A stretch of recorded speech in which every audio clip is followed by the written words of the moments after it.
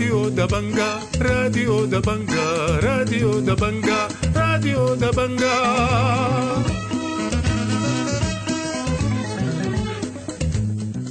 أهلا ومرحبا بكم مستمعي راديو دبنقا الأعزاء في برنامجنا اليوم الاثنين. برنامجنا بيشتمل على نشرة الأخبار وبرامج أخرى متفرقة، ولكن في البداية حنقدم لكم نشرة الأخبار وإليكم عناوينها.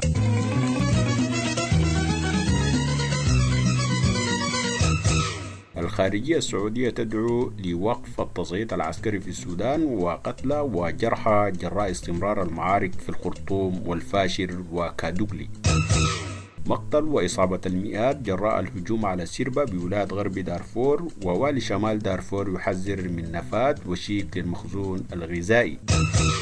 أكثر من 30 منظمة سودانية تدعو لإحالة انتهاكات الحرب للجنائية، وناشطات نسويات يكشفن عن تزايد مخاطر العنف الجنسي في دارفور. الاستخبارات العسكرية تحتجز 2 من الصحفيين في بورسودان، والجيش ينسحب من آخر نقطة في محلية دلامي بجنوب كردفان. والآن إلى تفاصيل النشرة من راديو دبنقا.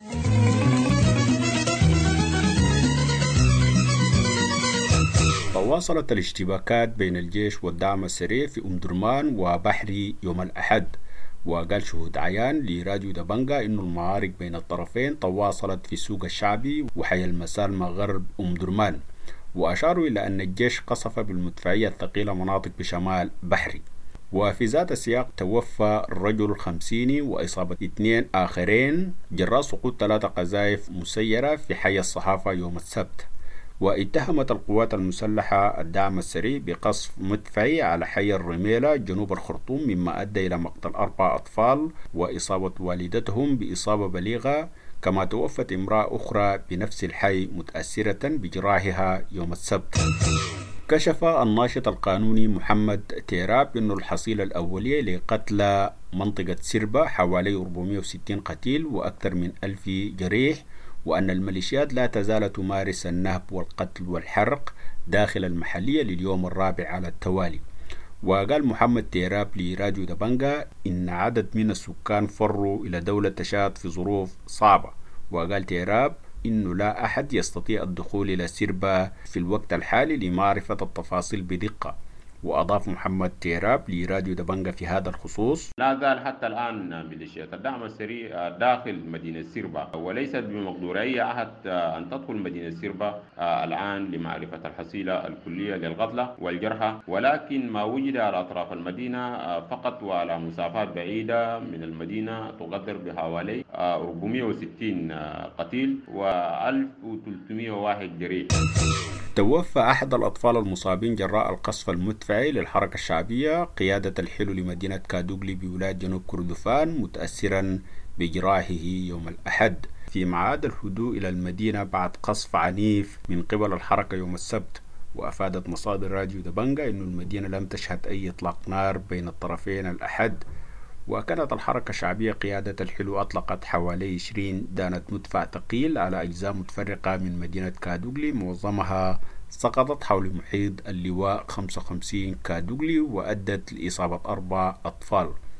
وفي الأثناء انسحب الجيش السوداني يوم الجمعة من منطقة مرديس 20 كيلومتر جنوب غرب دلامي بولاية جنوب كردفان، وهي آخر نقطة عسكرية يرتكز بها الجيش في مناطق محلية دلامي. أصيبت امرأة في الفاشر جراء تجدد الاشتباكات بين الجيش والدعم السريع مساء السبت، فيما حذر والي شمال دارفور من نفاذ المخزون الغذائي خلال 3 أسابيع. وقال شهود عيان لراديو دبنقا إنهم سمعوا دوي إطلاق نار كثيف بالأسلحة الثقيلة والخفيفة شمال وشرق مدينة الفاشر.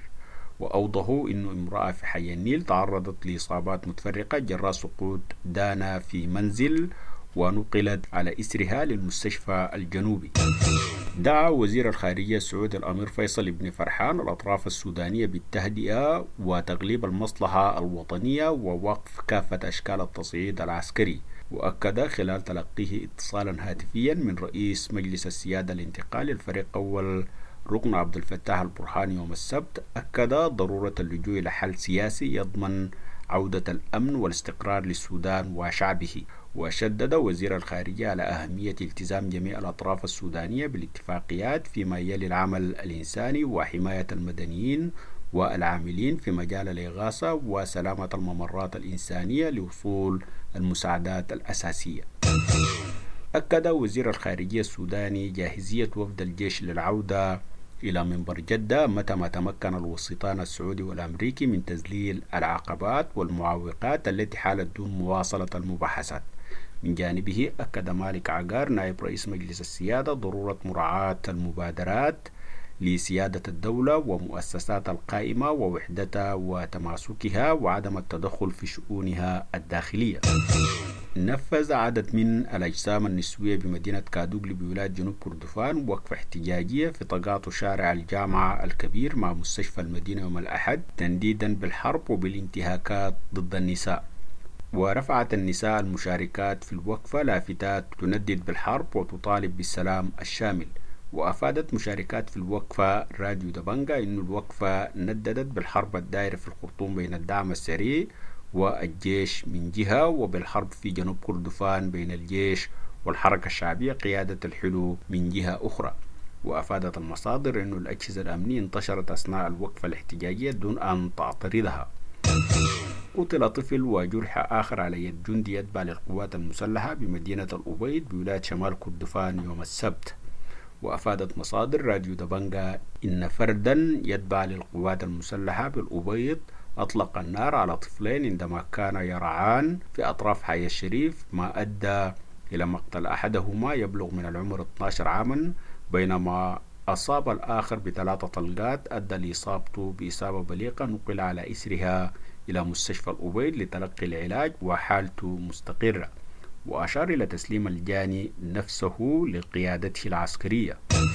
طالب 32 جسما مهنيا ومنظمة حقوقية الأمم المتحدة بإحالة الجرائم والانتهاكات التي ارتكبت في حق المدنيين العزل بواسطة الجيش والدعم السريع خلال الحرب الجارية إلى المحكمة الجنائية الدولية عبر مجلس الأمن الدولي لملاحقة ومعاقبة الجناة. ودعت الأجسام ومن بينها الجبهة الديمقراطية للمحامين ولجنة المعلمين وشبكة الصحفيين في مذكرة بابتدار تحقيق فوري وعاجل حول الجرائم التي ارتكبت بواسطة الجيش والدعم السريع بمحاسبة من أجرم وتسبب في وقوع الانتهاكات الجسيمة. ووصفت المذكرة ما جرى خلال الحرب الحالية في الخرطوم وأجزاء من كردفان ودارفور بأنها جرائم ضد الإنسانية وجرائم إبادة جماعية وجرائم حرب. أعلنت لجان مقاومة وغرفة طوارئ الكلاك للقبة بالخرطوم إنه الحي أصبح منطقة غير صالحة للعيش بسبب عدم توفر الغذاء والدواء والانتهاكات المتكررة من قوات الدعم السريع. وقالت في بيان إنه عدد السكان في تناقص يومي بسبب النزوح إلى مناطق أخرى. وناشدت منظمات المجتمع المدني والسودانيين كافة للتبرع من أجل المساعدة في إجلاء سكان الحي إلى أماكن آمنة في ولايات السودان المختلفة. كشفت الناشطة النسوية نهلة خزرجي عن رصدها 103 حالة عنف جنسي في نيالا و72 حالة في الجنينة مؤخرا. وقالت في مساحة على تويتر نظمتها شبكة صيحة النسوية يوم السبت إنه العنف الجنسي يستخدم كإحدى أدوات الحرب والانتقام من مجموعات سكانية وجغرافية معينة. وأشارت إلى معلومات عن اختطاف النساء وإخفاءهن قسرا وتعرضهن للاستغلال والاغتصاب في تطور جديد لاستخدام العنف. وأشارت إلى ضلوع الدعم السريع والميليشيات في عمليات الاغتصاب. ونبهت إلى التكلفة الاقتصادية والاجتماعية الكبيرة للاغتصاب مشيرة إلى الوصمة ونظرة المجتمع والخروج من دائرة الإنتاج والدراسة. وأضافت في هذا الخصوص النظرة بتاعت المجتمع أو الأسرة، وفي كثير من النساء حصل لهم اغتصاب، أزواجهم اتخلوا عنهم وطلقوهن، وفي نساء أو بنات فتيات حصل لهم اغتصاب، تركوا الدراسة، خلوا المدارس. فالنظرة الاجتماعية كلفت كثير من البنات ثمن غالي شديد. بدأت الأسبوع الماضي عملية توزيع مبالغ مالية لأول مرة للاجئين الجدد الفارين من الحرب في البلاد والذين اعتمدوا كلاجئين بمعسكر قاقا للاجئين السودانيين شرق تشاد. وقال لاجئون لراديو دبنقا إنه نصيب الفرد يبلغ 1400 ريال تشادي. كما بدأت يوم الخميس عمليات التسجيل الدائم للاجئين الجدد في معسكر فرشنا بشرق تشاد. وفي الأثناء قتل اللاجئ السوداني الشهير بأبو حسن الذي يسكن الحي 18 بمعسكر بريجن للاجئين السودانيين شرق تشاد في مزرعته. تعرض 2 من الصحفيين في بورسودان للاحتجاز بواسطة الاستخبارات العسكرية يوم السبت.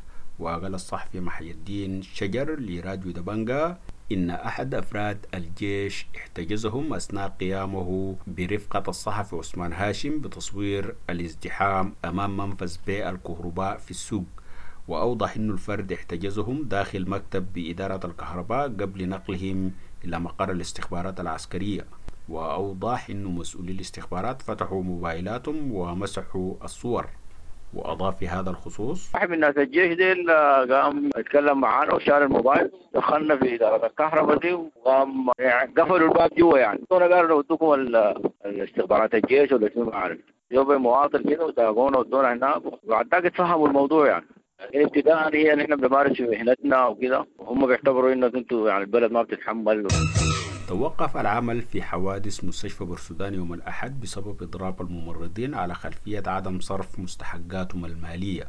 وقال الممرض الأمين حامد لراديو دبنقا إنه الإضراب بدأ يوم السبت بسبب عدم صرف مستحقاتهم المالية منذ 4 أشهر. وأوضح إنه الممرضين يعانون بشدة فيما يتعلق بالترحيل وغيرها من الاستحقاقات، ورهن استئناف العمل بالمستشفى بصرف مستحقاتهم المالية. وأضاف في هذا الخصوص: سبب الإضراب عدم صرف المستحقات 4 شهور أو ما يقارب ذلك. حتى الكوادر الطبية اللي بتمثل في التمريض ما لاقي أبسط حقوقها، مرتبات، تغيير بها أمور اليومية. يعني ما لاقين حتى المواصلات اللي بيوصلوا بها المستشفى ويشتغلوا بها. واختاروا الإدارات بما فيها إدارة الطب، إدارة الطوارئ كم مرة. وقال الدكتور محمد إبراهيم مدير مستشفى بورسودان التعليمي لراديو دبنقا إنه إضراب قطاع التمريض أدى لوقف الخدمة الطبية في الحوادث بسبب ارتباط عمل بقية الكوادر الطبية بالممرضين.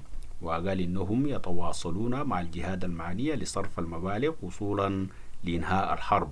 وأضاف في هذا الخصوص: سببوا إنه الإحقاقات المالية تأخرت ودفع لقسم التمريض فقط. قالوا إحنا ما عندنا مشكلة، بس دايرين الترحيل. إن شاء الله حيتحل. إحنا شغالين نحل إن شاء الله حيتحل. والله بس إحنا شغالين في ترتيبات حتى مجرد ما تترتب. ويوم الخميس كانت حصلت حاجة زي دي تعالى. أعلنت جامعة العلوم الصحية استئناف الدراسة لطلاب جامعة العلوم الصحية بولاية القضارف تدريجيا اعتبارا من يوم الأحد 28 أغسطس المقبل. وقالت أمانة الشؤون العلمية في الجامعة إن استئناف الدراسة سيكتمل في 11 سبتمبر لجميع البرامج بكالوريوس دبلوم، بالإضافة إلى قبول 2023 الفرقة الأولى. وأكدت أن الاستيعاب سيتم تدريجيا خلال الفترة الموضحة أعلاه بأفرع الجامعة بالولايات.